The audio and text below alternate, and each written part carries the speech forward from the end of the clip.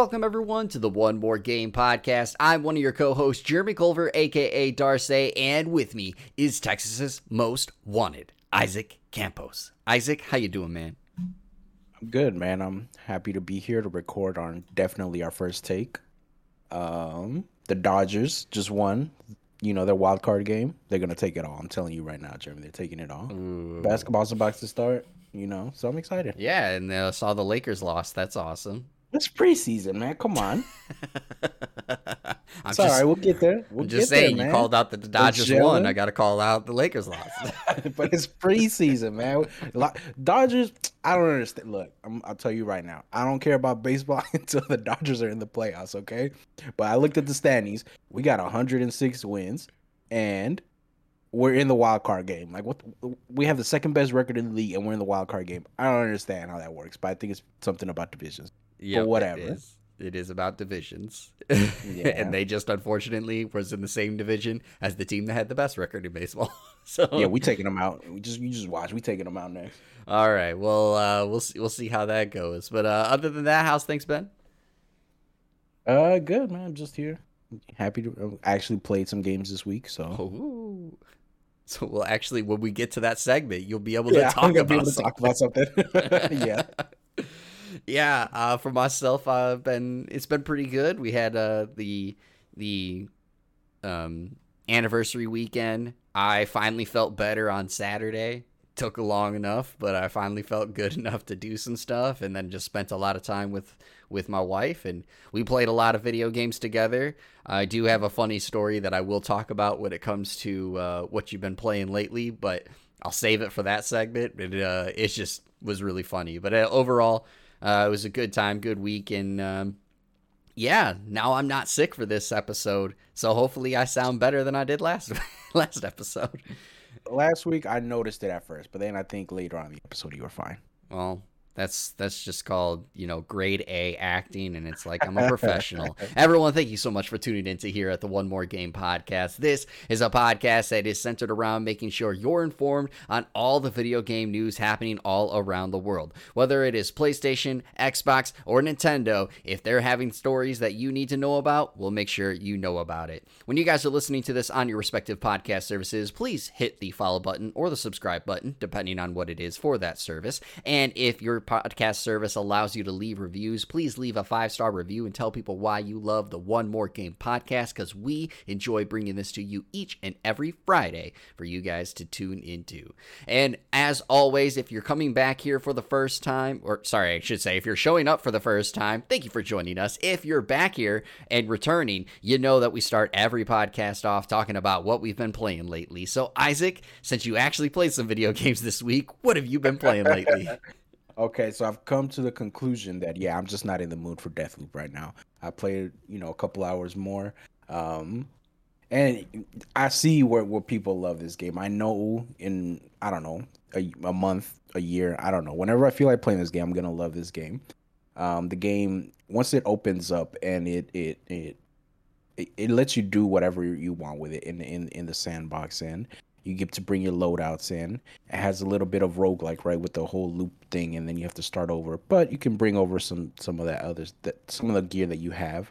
It has I don't know if you've ever played the game Outer Wilds, but it reminded me of that, where it has like a little clue map. Like you find a clue, and then it'll like branch out. Oh, this means, this could lead to something else. You could do that in the game. Like it'll have like a little map of the clues that you found, and it'll tell you, okay, you can go to each district at a certain time, and you can figure this out. And then the districts, the way they, like the first few hours, the districts don't really change. They're just kind of the same.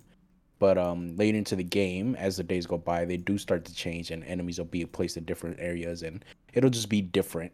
So I do think it is a good game. I understand the reviews. Me personally, I don't know. I don't know what's going on. I think I'm just in a multiplayer mood right now. I just don't feel like playing that. But yeah, the other thing I did play was the Battlefield beta. Yeah. How is that? I haven't gotten to hop in yet. I haven't played too much, but it just feels good to play Battlefield. I've said it here. I've always been a Battlefield guy over Call of Duty. I've never liked Call of Duty. It feels like a modern Battlefield would feel like. The movement, I didn't like too much of Battlefield 5, But the one thing I did like about Battlefield 5 is the movement, and it feels like they brought that over into 2042. I mean, we're just kind of in a space where shooters are very mobile, right? In a world with Apex, Call of Duty, things like that. You have to be. Destiny's another one. It's just you're very mobile. So it feels obviously you're not flying around in Battlefield. Well, kind of. You have a grapple, so you can kind of flying around. But yeah, it just feels good. I mean, you get in the vehicles, you shoot, you destroy buildings. The gunplay just feels solid. I mean, it's Battlefield game gunplay. Um, it's just man, it just feels good to be in a good Battlefield because I haven't like I said, I didn't like Battlefield 5 too much. Battlefield 1 was fine. I like the like the campaign stuff or the silhouettes. I forgot what they called them. Or the vignettes, not the silhouettes.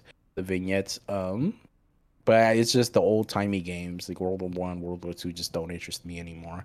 I like customizing my guns and putting scopes on them and grips and barrel attachments. And you can do that.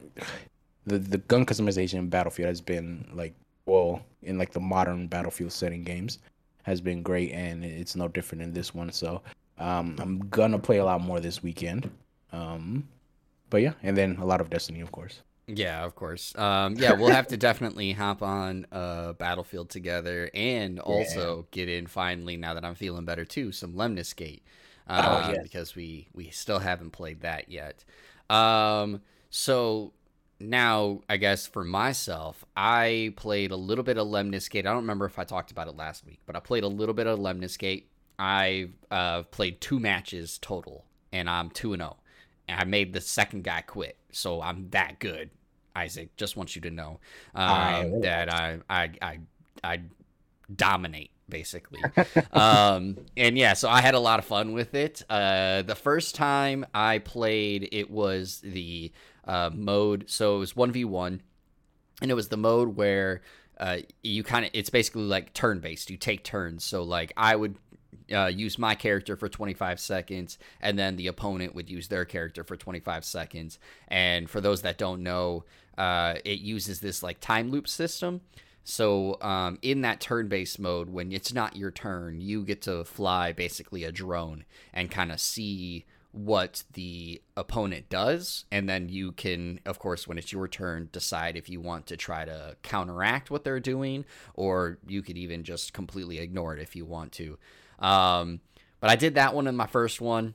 I completely dominated, but the guy, for some reason, decided to still do the second half. So he did end up making it a little bit closer in the second half, but I still won by like 200-something points.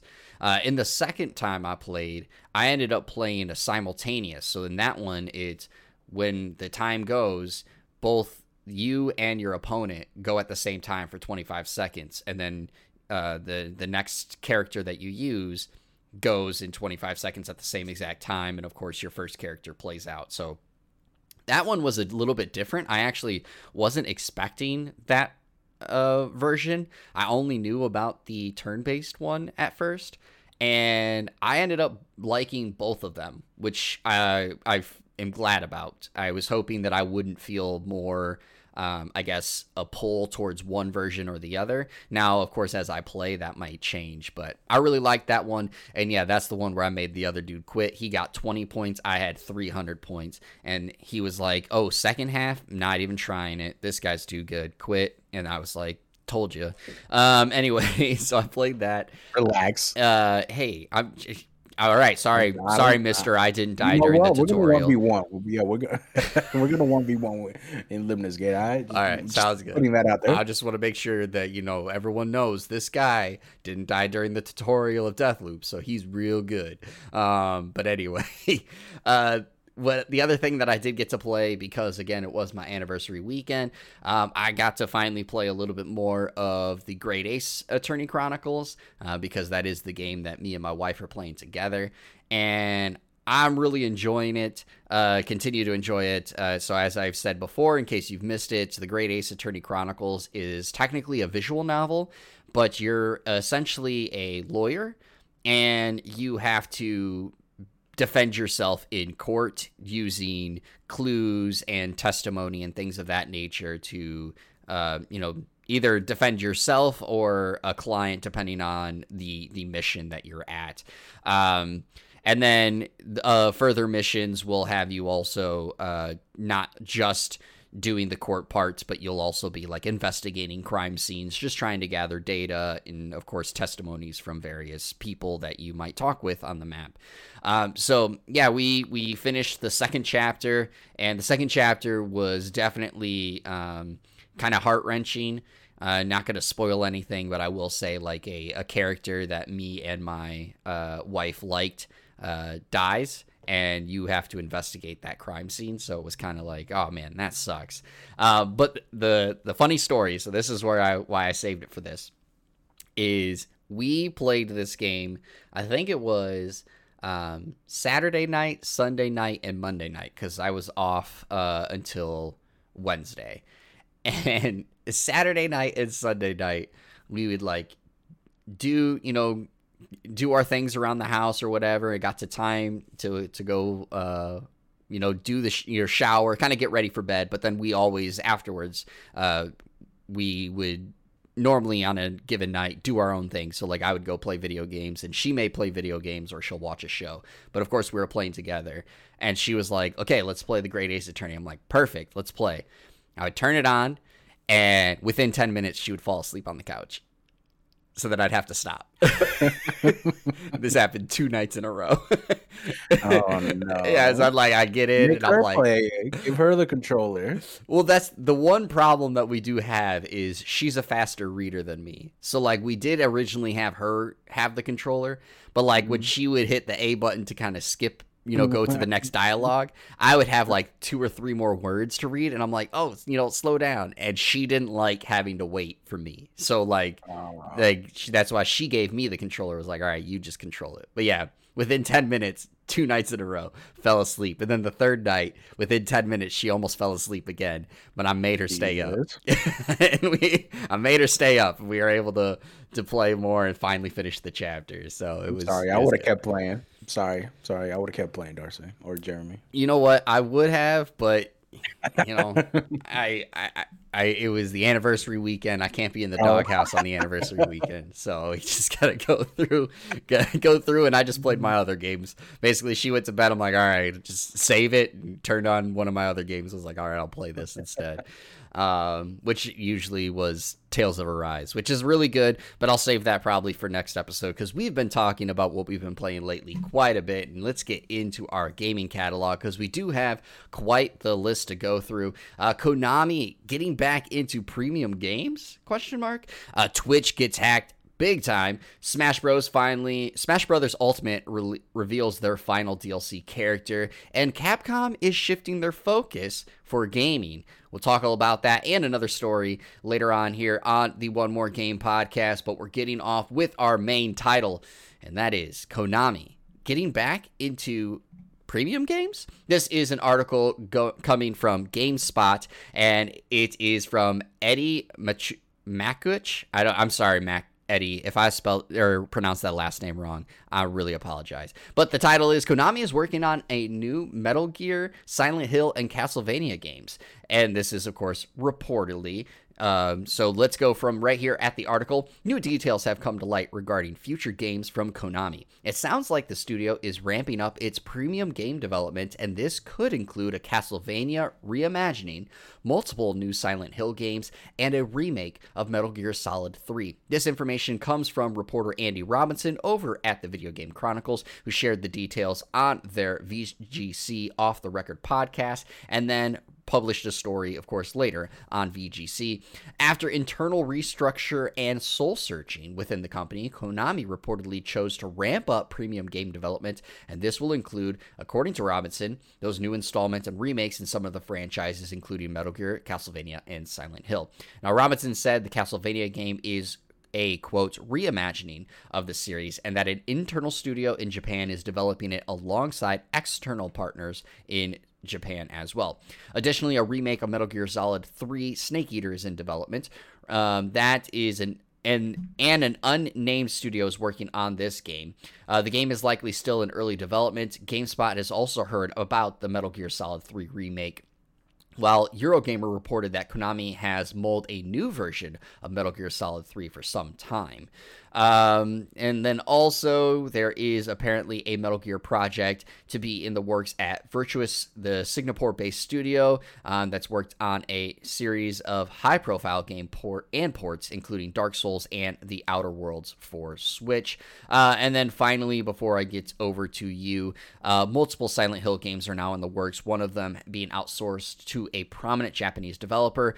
All of the said projects will begin to be announced sometime in 2022, according to Andy Robinson. Now, GameSpot tried to contact Konami to get details on the push, but Konami, of course, did not respond to it. I do have to ask you, Isaac, how excited are you for Konami looking to, in some formal way, let's just say it's not even exactly what they're saying, but maybe looking to do something with Metal Gear Solid, Silent Hill, and Castlevania games? And then 2, which one are you most, I guess, enticed or excited for? I'd be super excited for Metal Gear. Yeah, out of the 3 Metal Gears, my favorite. I don't like Silent Hill. I don't like horror. But it's a cool franchise. Castlevania, it's inspired a lot of other games, and it has a whole genre kind of named after it. Well, Castlevania and Metroid, like the Metroidvania stuff. So yeah, it's exciting to see, at least potentially, that they'll be making this Metal Gear Solid 3. I've never played Metal Gear Solid 3, but yeah, I know a lot of people love it. I do think it's weird that Konami just kind of up and left. They just kind of, after the whole Kojima situation, they just kind of up and left for, I don't know, how long has it been? Like 5-6 years? It's been quite a while now. Yeah. But I do hope that they put a good amount of effort into developing these games because, I don't know if you've seen, Jeremy, but this eFootball that just came out, I was kind of looking forward to it. And it's really bad. So yeah, again, this is gonna be a thing we say every episode now. We're not developers, but how hard is it just to copy PES, right, Pro Evolution Soccer, and make it like a freemium game, a free to play game? Yeah, I don't know. At least the character models, like, because yeah, and like the physics. I don't know what's going on over there, but hopefully, they put more effort into it. And with the quote saying we were soul searching, I kind of feel like that means, yeah, they're gonna put a good amount of effort into this. But this also kind of, because they mentioned that one of the Silent Hill games is being outsourced to another premium Japanese developer, and there was those rumors that Kojima's back on board, right? So that'd be exciting if you're a horror fan, I guess. But I don't know it's such a weird situation that happened that we never got clarity on what exactly happened and why they split up. So maybe they could make up, maybe not. Maybe this rumor is true. That'll be exciting.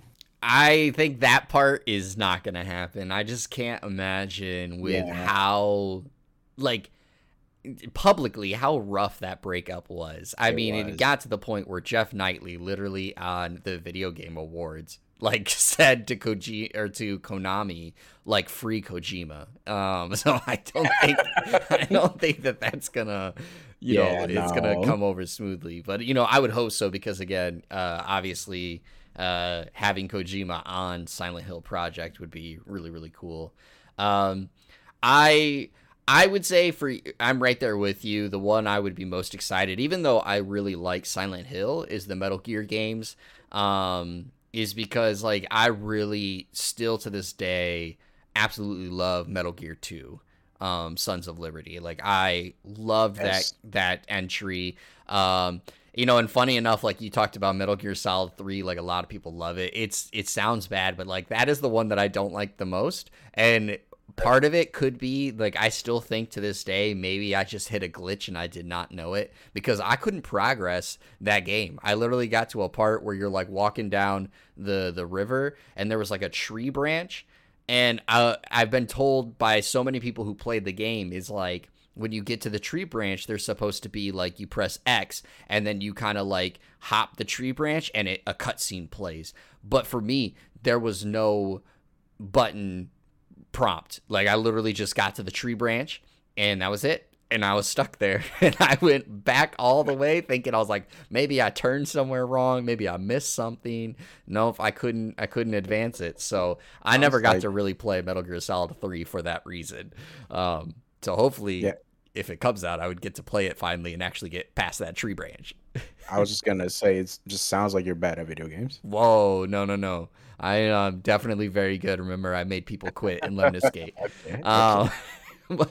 But no, I kind of had a feeling or an inclination that Konami might be going down this road of trying to get back into premium games, or at least trying to get gamers back on their graces, because they've had quite a bit of announcements when it comes to games, and even if they're not, premium games like top of the line like this, but just still, they've had a lot more game announcements in my memory in recent times than it since that very public breakup with Kojima and even though I wanted to play it, I still haven't, but the atrocious Metal Gear Survive game, there was like a large gap where there just felt like there wasn't much coming from Konami, and then as of late, there's been a lot of announcements, and one of them, I don't remember what the name of it is right now, but it's basically like a multiplayer detective game with Sherlock Holmes, but it's like in a digital space. I was in the beta or alpha for it. I know I can't talk about it per se and like the actual thoughts,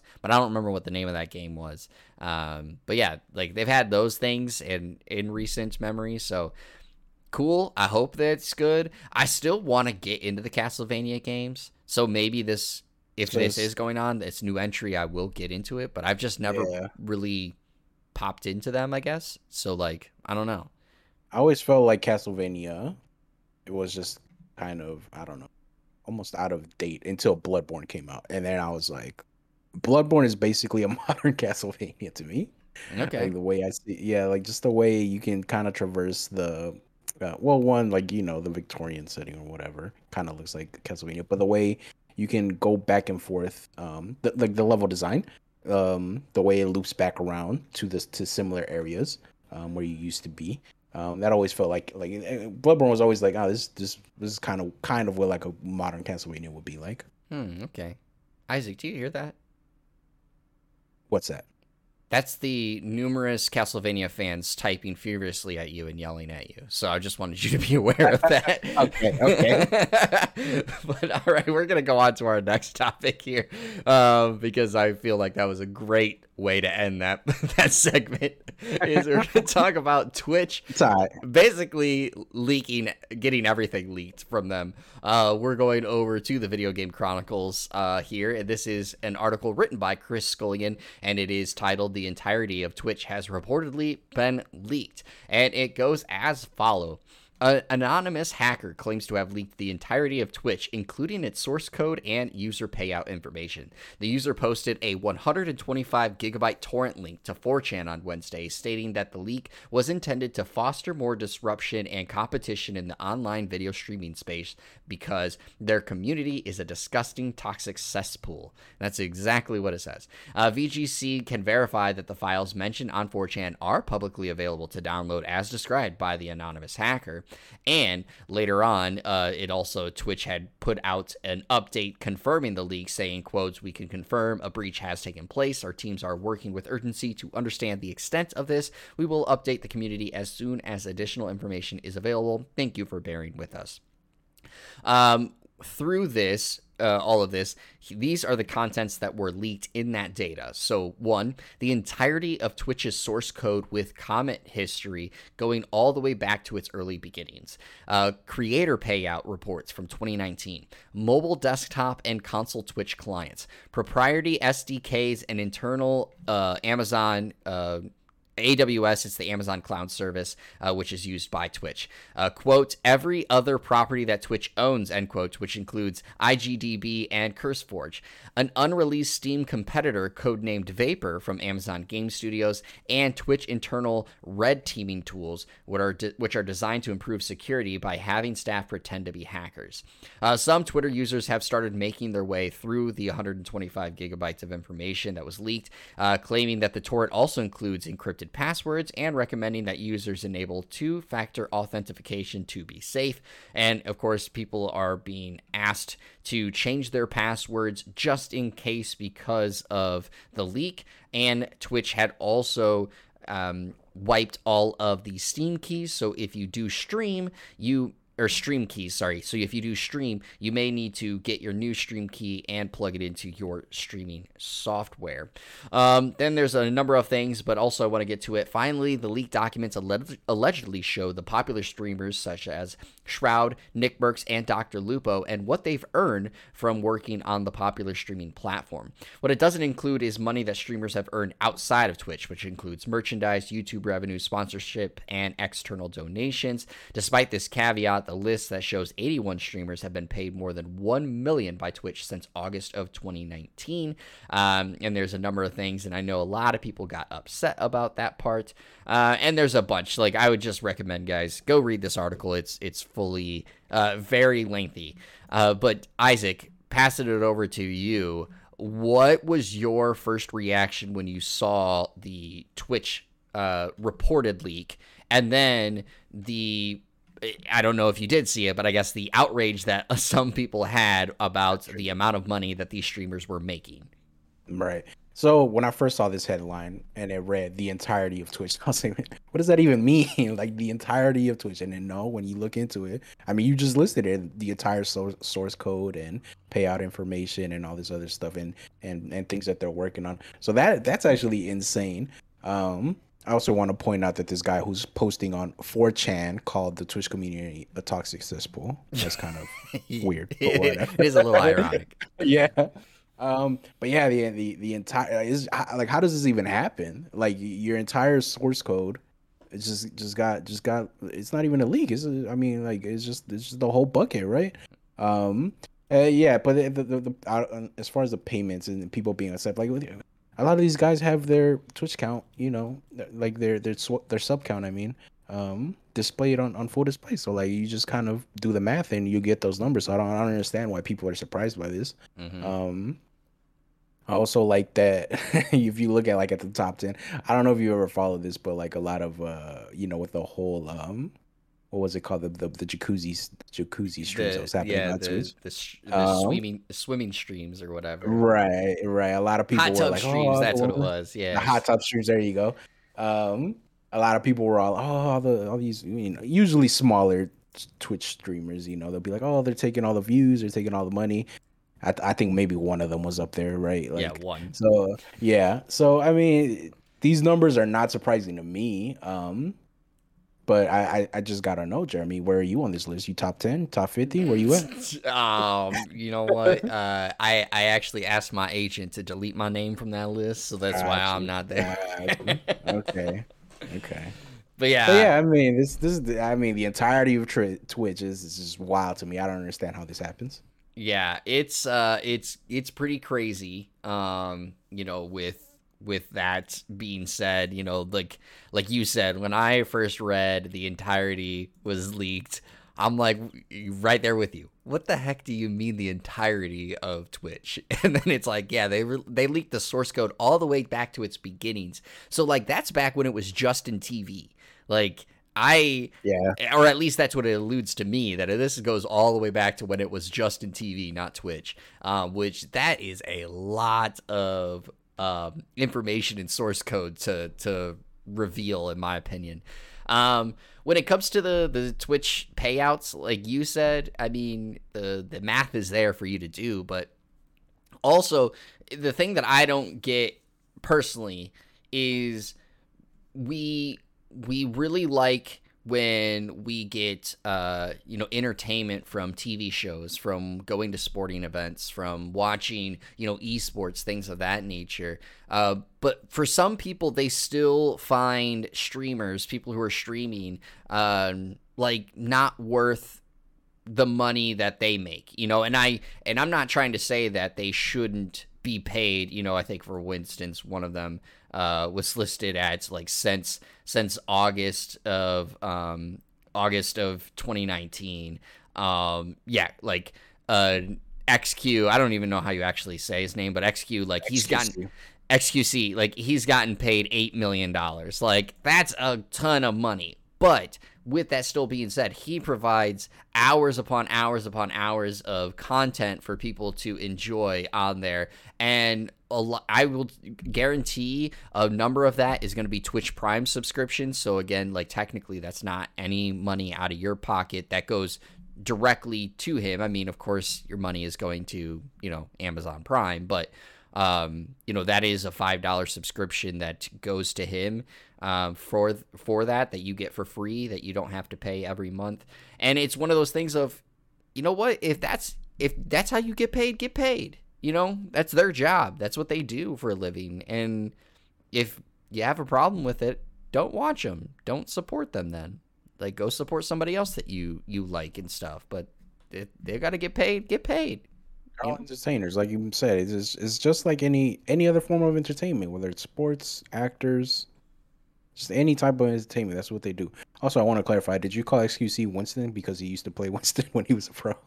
No, I did not call him Winston. Oh, I heard Winston. Okay, never mind. Oh, I don't know where you heard Winston then, but now I know that. I knew he was a Dallas Fuel guy, but I didn't watch the Overwatch League, so I had no clue what he played. And I don't watch XQC, so like I didn't know. Yeah. I heard Winston somewhere. Okay, my bad. Maybe I did somehow say Winston, and I just am that good. Like, I can even know what he played without watching it because I'm that good. Again, I make people quit and let them to skate, just so you're aware that I'm that good. But yeah, so I think, I guess it comes down to it, from my opinion. Quit being salty on how people make their money. It's if you want to be like that, work hard. Work hard and make that happen. Some of you are not going to be as lucky, of course, as like XQC, where he's a really good player, was a former professional player, and of course got a following from that. But you can, if you want to make money like that, work hard. Be a character, market yourself, put yourself in a position to be able to do that. But I digress. Now, let's talk about something that actually is both sad and amazing, and that is Smash Bros. Ultimate's final DLC character is here. And we're going to IGN for this, and this is an article written by Joe Screbbles, and it is: the final DLC character is Sora from Kingdom Hearts.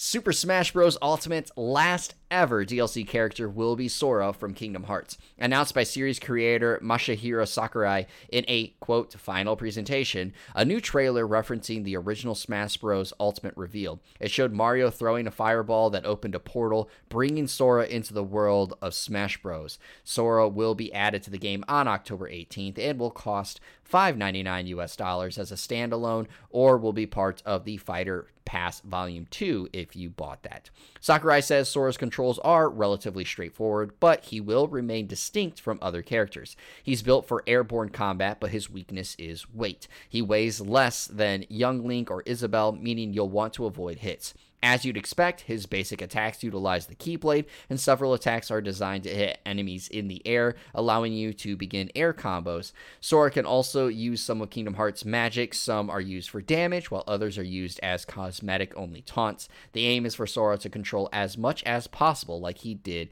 in the original Kingdom Hearts.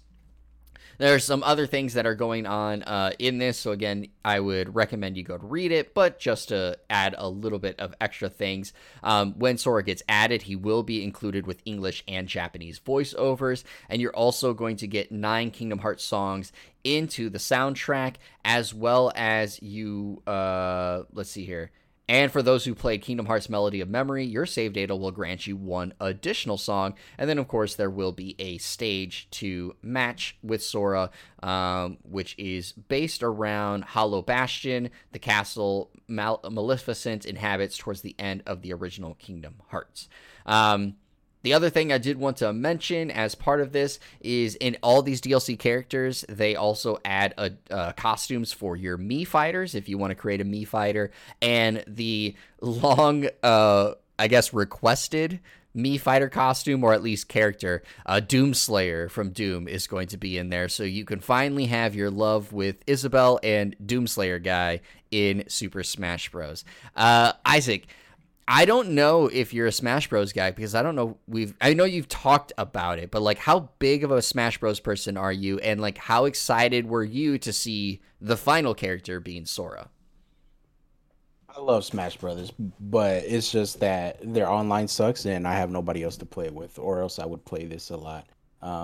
But I mean, Smash Bros. It has to be the greatest crossover in any game, right? I mean, I guess you can throw in Fortnite in there, but Fortnite, they're just skins, right? Like Mm-hmm. all the things they do, they don't do anything different.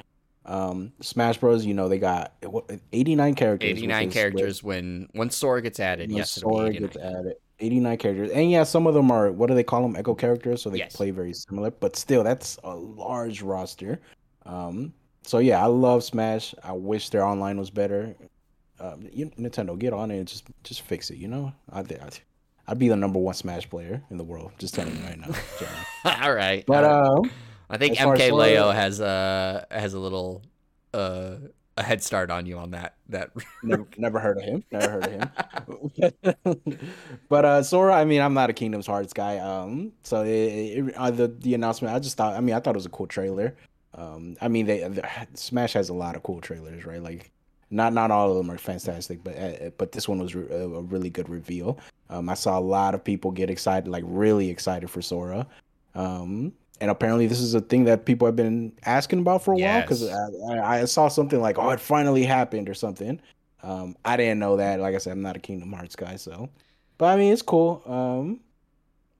Hopefully, he's a good character. I'm just looking at this roster right now, Jeremy. Jesus Christ. Yeah. But Yeah.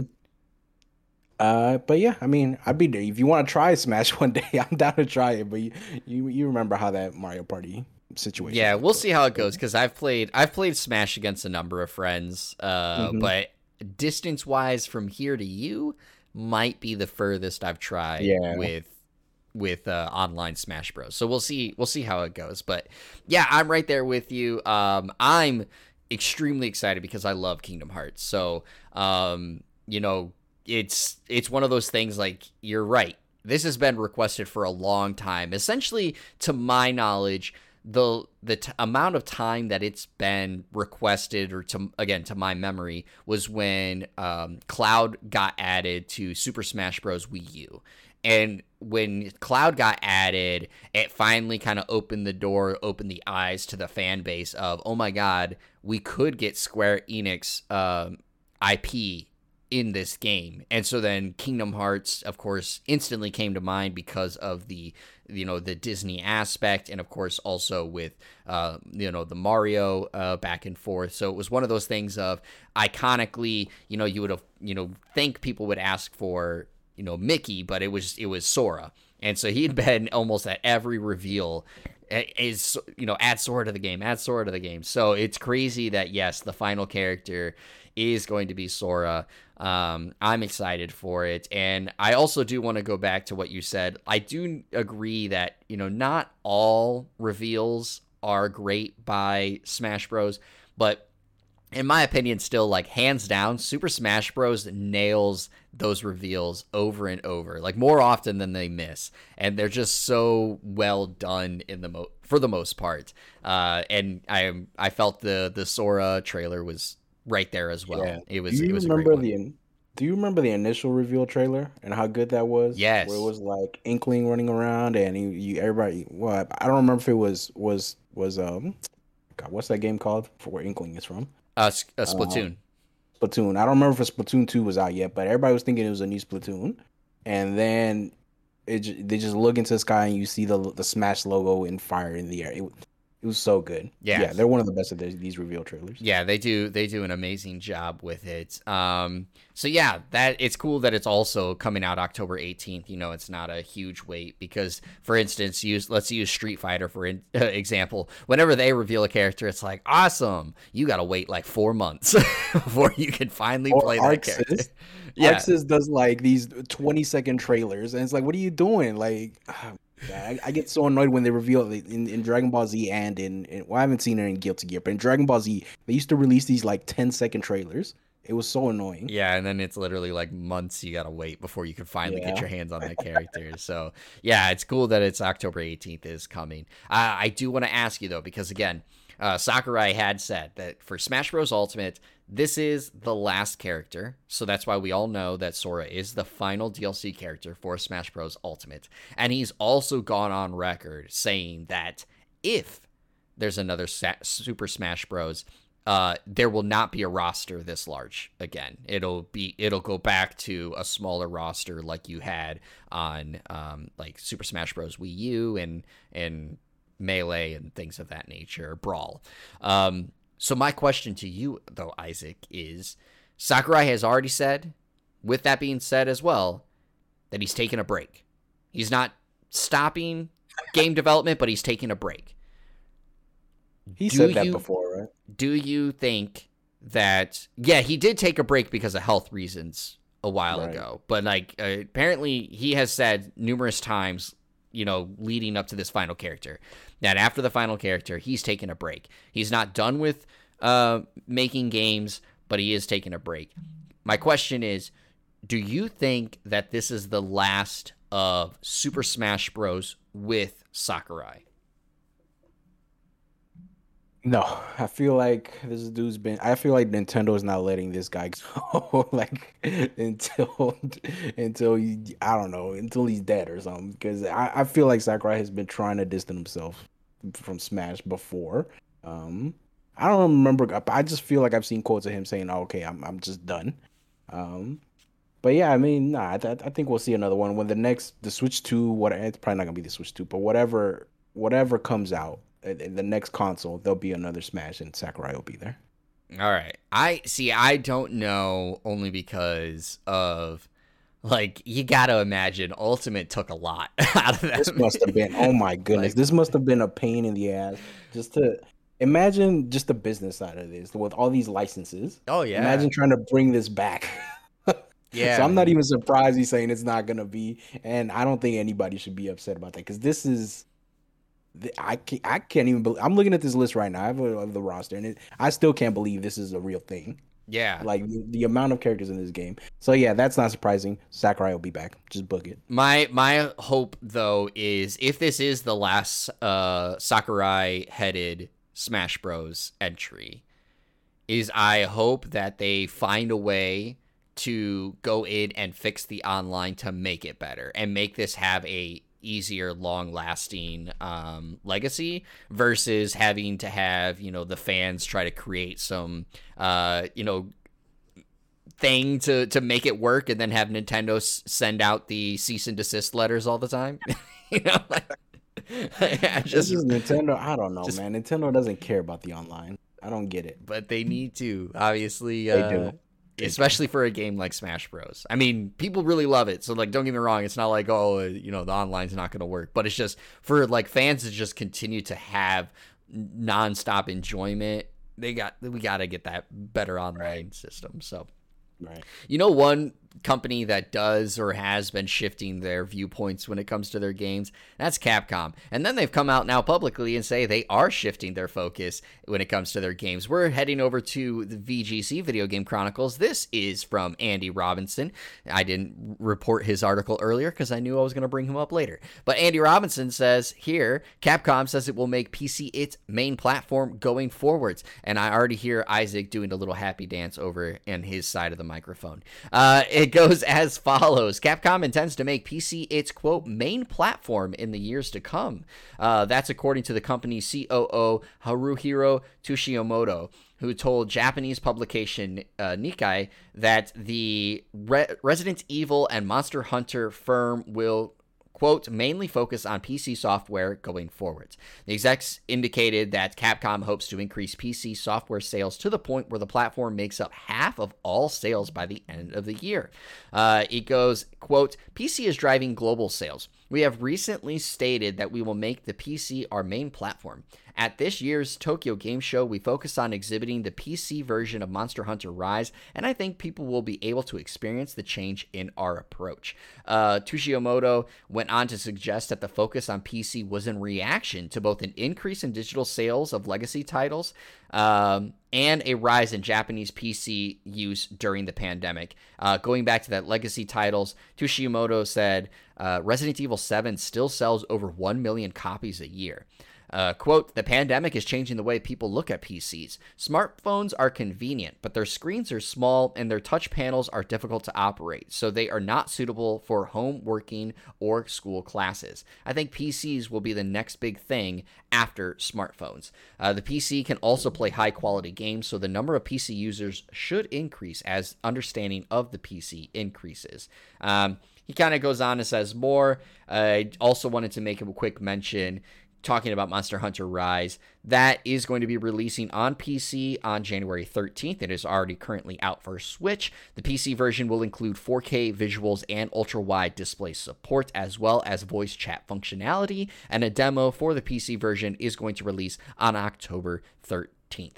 Isaac, your thoughts that Capcom is going to look at PC as hopefully half of their sales moving forward? That was surprising. I mean, the whole them focusing on PC, that of course that made me happy. I'm a PC guy. I love getting all the frame rates, all of them. But yeah, half of your sales, that's wild. That kind of leads me to believe that if they think they can do that, then more publishers will focus more on the PC side, because there's some publishers like Take-Two, I think, and there's other ones that they put games on PC, but they're just bad ports. And this also makes me think of maybe Sony. I don't know. Maybe that's why they're starting to put their games out on PC. They're seeing that there's a lot of people buying games on PC, which was not the belief, I don't know, 10 years ago when I felt like everybody thought, oh, if you put your game on PC, it's just going to be pirated. It'll be cracked and pirated. So yeah, this makes me very happy. Capcom, especially from Capcom, because I've been happy about their output the last few years, with Resident Evils 7, 8, and the remakes, Devil May Cry, Monster Hunter World. I loved when Monster Hunter World came to the PC at first. It had some issues, but I think I think they understand like what the PC people want, because they didn't have like a lot of key binding options. The mouse and keyboard input, like the mouse specifically was like slightly delayed, because I don't know, it felt like they were doing some weird emulation, like it was trying to emulate the controller. But I think they've learned from that, because they patched it out really quick. So yeah, this makes me very excited for future Capcom projects. I do own Resident Evil 2, but then I got too scared to play it. So maybe don't put too many Resident Evil games on PC. But Devil May Cry. Yeah, so I'm excited for this, and hopefully more developer or publishers see that it is worth it to focus on PC and make good ports. Because yeah, if you don't make a good port, you'll know it firsthand on the Steam reviews, right? Like it will Steam be reviews. Steam bombed as fast as you could even say. You put Steam a bad review. port out, yeah. But this makes me happy. Before I give my thoughts real quick, are you going to check out the Monster Hunter Rise, or are you Monster Huntered out? No. I mean, I played Monster Hunter World a lot when it came out, and then I played a little bit of the DLC Iceborne, I think it was called. Yes. And then I haven't played much since then. So, okay. I'm looking forward to Rise. Yeah, I have Rise on Switch, and I've only played it a little bit. And now I've never played Monster Hunter on PC, so I will check out the demo and just see how it feels compared to the Switch version. The Switch version actually handles very well. Really? But it's one of those things for me where I like Monster Hunter, but I have always said I'm a God Eater fan. I like how God Eater plays. They're essentially, when it comes to monster hunting and resource farming, Monster Hunter and God Eater are the same game. For those that don't know the two genres, they're essentially the same game. But how I always looked at it as Monster Hunter is more like calculated, and strikes and stuff take longer to do, while God Eater is more faster paced and about big movement and mobility type of thing. So I've always been a big God Eater person, and I really liked Monster Hunter World. I really liked Iceborne when I got that, and I was like super excited for Rise, and then I just got it, and I was like, you know what? This kind of reminds me why I'm such a God Eater fan. I just felt like it was still like just too much for me, too slow. And then Also, I have a huge backlog. Had to bring that up on the episode. And, of course, it just kind of fell by the wayside. So, like, it's sitting there, not getting played. But So yeah, so it's God Eater, like you can just kind of hack and slash away, because I know what you mean by Monster Hunter. You can like you have to pace yourself. You can't just button mash and swing away at the monster. So is God Eater like a hack and slash game? So no, there still is like a stamina bar per se, like when you do the Mhm. attacks and stuff, but it fills up way quicker. And then the other thing is, again, it's just faster mobility. So like how I look at, for instance, with Monster Hunter, like especially if you use, let's say, the longsword, you hit the attack button to attack, or you do like a long chain combo, and there's like this huge wind up, type of thing to hit, and like if the monster moves, your guy will still just kind of like swing into no man's land. Whereas with God Eater, it's like you can quickly adjust and attack and do, things of that nature. I Like like it's just I've always just been more of a God Eater person. Yeah, I like how you bring up the longsword and talk about how slow it is when it's one of the faster melee weapons. I use That's a the lot slower. I use the longsword, man, and like yeah, Yeah, dude, it just sometimes it's like, yo, like I know what you mean. I know what you mean. like the monster moved a second ago, stop swinging into no man's land, like turn around real quick. But Man, you seen how big those swords are, man? They got them. It takes a hey, lot. I get it. It's momentum. All right, Sir Isaac Newton Okay. taught me that, so I know, Okay. I understand it. All right, but yeah, I want to say though, I'm happy about this. It's well known around our circle, including you. I am a console gamer through and through. While I love my PC, and of course I want to make my PC the best PC possible, I still prefer to like kind of sit on my couch and play console games. I definitely like, as much as the Steam achievements are cool, I still don't think it will ever get me as excited as the stupid PlayStation trophies, which I, like, when it first rolled out, thought would never entice me, but it did. So like I am a console gamer through and through, but I love the fact that they're going to be focusing on PCs because, like you said, now the PC ports, or the PC versions at the very least, are going to be hopefully clean and well done, to the point where I am actually going to be able to sit here more often than not and go, do I get the PC version or do I get the console version? Like, which one do I actually prefer to play? And I've always been, especially as of late, I kind of play depending on where I'm at that night, depending on, if my wife is wanting to watch TV or not, I'm at the computer, or if she's doing stuff, then I'm out at the couch on the consoles. But I just think this is awesome. Though I made the mention when it came to studio acquisitions in the last episode, just the option and opportunity for people to play games wherever they want to is kind of what I prefer. Of course, you got to have your exclusives, but Capcom, they're not a console maker, so do make PC your main platform. But I will agree with you though, half the sales at PC, that's a tall tale.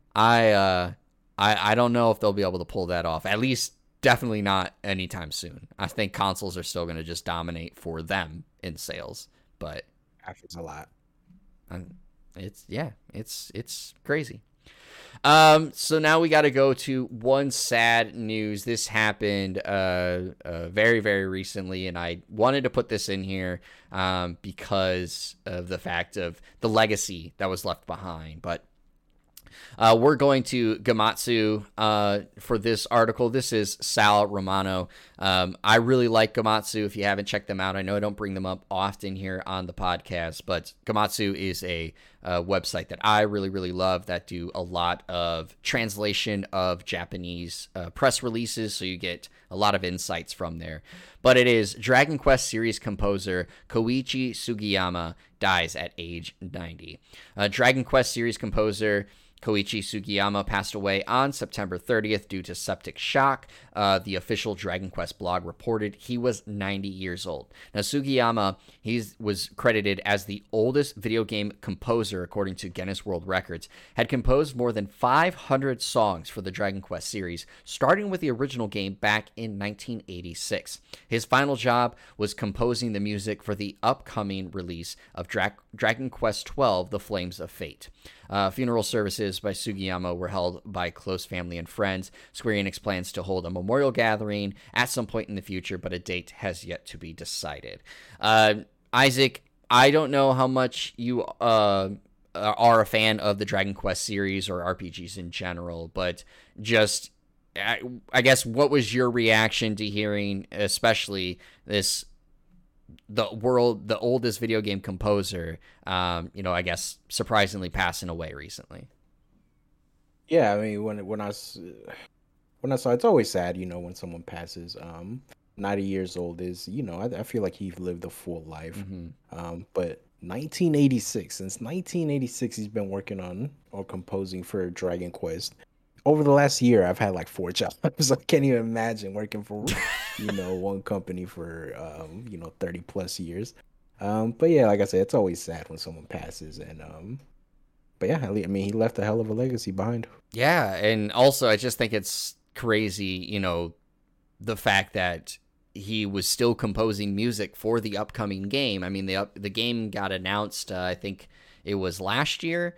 So there's still no, gameplay reveal or announced release dates or anything, but at 90 years old was still working, still doing his job. And Dragon Quest's music is very iconic. I know that video game music is becoming more and more iconic as you have the various entries and fandoms grow, but definitely at least the main theme of Dragon Quest is very iconic, and most people recognize that. If you're a JRPG fan, even in the slightest, you recognize that as soon as the trumpets hit. Oh, this is Dragon Quest music. So, again, our condolences to the Sugiyama family, and as well as thank you so much, Koichi, for all of the music that you've composed over the various years. So with that being said, we don't know when Dragon Quest XII: The Flames of Fate are going to release. But what we do know is what is coming out next week, and it starts with today. Friday, October 8th, we have Metroid Dread for Switch, Tetris Effect Connected for Switch, and the Nintendo Switch OLED. On Monday, October 11th, we have Book of Travels for PC. On Tuesday, October 12th, we have Back 4 Blood for PS5, Xbox Series, PS4, Xbox One, and PC. Disco Elysium: The Final Cut for Xbox Series, Xbox One, and Switch. Monster Crown for PlayStation 4, Xbox One, Switch, and PC. Ori the Collection for Switch. On Wednesday, October 13th, Isaac's favorite game in the world, Slender: The Arrival on iOS and Android. On Thursday, October 14th, Dungeon Encounters for PlayStation 4, Switch, and PC. The Jackbox Party Pack 8 for PlayStation 5, Xbox Series, PlayStation 4, Xbox One, Switch, and PC. The Rift Breaker for PlayStation 5, Xbox Series, and PC. A Little Golf Journey for PC and Switch, Godstrike for PS4, Xbox One, Rune Raiders for PC and Switch, and then on Friday, October 15th, we have the Crysis Remaster Trilogy for PS5, Xbox Series, PlayStation 4, Xbox One, and Switch, Demon Slayer, the game, I'm going to just say because I'm not going to pronounce those right, but Demon Slayer, the Hinokami Chronicles, PlayStation 5, Xbox Series, PlayStation 4, Xbox One, Switch, and PC, NHL 22 for PS5, Xbox Series, PS4, and Xbox One, The Good Life for PS4, Xbox One, Switch, and PC, and Story of Seasons, Friends of Mineral Town for PS4 and Xbox One. Also, just to mention, The Good Life, Back 4 Blood, and I think there was another one in there, are all going to be on Xbox Game Pass. Isaac, any games of these enticing you? Oh, Back 4 Blood. Back 4 Blood looks real good, especially, like you said, it's on Game Pass, so I'm definitely going to play that. Metroid Dread, I might play it, or I might pick it up. I'm not sure yet. I really want to Switch OLED, but then I don't know. I don't know if it's worth it for me. But yeah, Back 4 Blood's the big one. Disco Elysium Final Cut, like I said, I talked about it a few episodes ago. That didn't too much like the ending, but I think it's still worth a pickup, so we'll check that out. Yeah, I'm right there with you on Metroid Dread. I might pick that up. I'm not going to pick it up now. I've never been a big Metroid person, but it does look really good. So I'm considering picking that up. Back 4 Blood, I'm right there with you. I loved the betas. It's on Game Pass. I'm gonna have that downloaded. I think I already do have it downloaded actually. So I'm ready to dive into it and play it, and hopefully, we have some better success Isaac that we did during the alphas. Yeah. Because you know, Listen, man, our friends brought us down. That's what it is. That's true. Just Yeah, letting you know. Dungeon Encounters, I'm picking that up. That is a RPG from Square Enix, and that got like surprised announced at Tokyo Game Show, and then of course is surprising releasing soon. So I'm right there on that one. And then yeah, outside of that, who knows? I don't know what else I'm gonna pick, but I will say, personally speaking, I love party games. But the Jackbox Party Pack 8, this one is not as good looking, at least list-wise, as the recent ones. I picked up 7. 8, I don't know if I'm going to pick this one up. I normally do, though. Okay. But you got lucky. I looked up a little golf journey. It's a single player only, so it's not another golf. You get wrecked anyways. It's not even that big of a deal. Who won the last one? Who won in golf with your friends? I did. No, you didn't. Yes, I did. You literally just mentioned who won the last one. I did. I won the last one before we stopped playing. So again, I did. You took the step. All right. Anyway, this episode's going a little long. So Isaac, is there anything you want to leave our listeners with? I just want to let everybody know this was a smooth behind the scenes episode. Nothing went wrong at all. Top notch. No issues at all. But yeah, everyone, thank you guys so much for tuning into this episode. I hope you guys enjoyed it as much as Isaac and I enjoy bringing this to you. I'm one of your co-hosts, Jeremy Culver, aka Darcy. This has been Texas's Most Wanted, Isaac Campos, and we really enjoy bringing this to you each and every Friday. Stay hydrated, stay healthy, stay safe, and as always, keep on gaming. We'll see you guys on the next episode.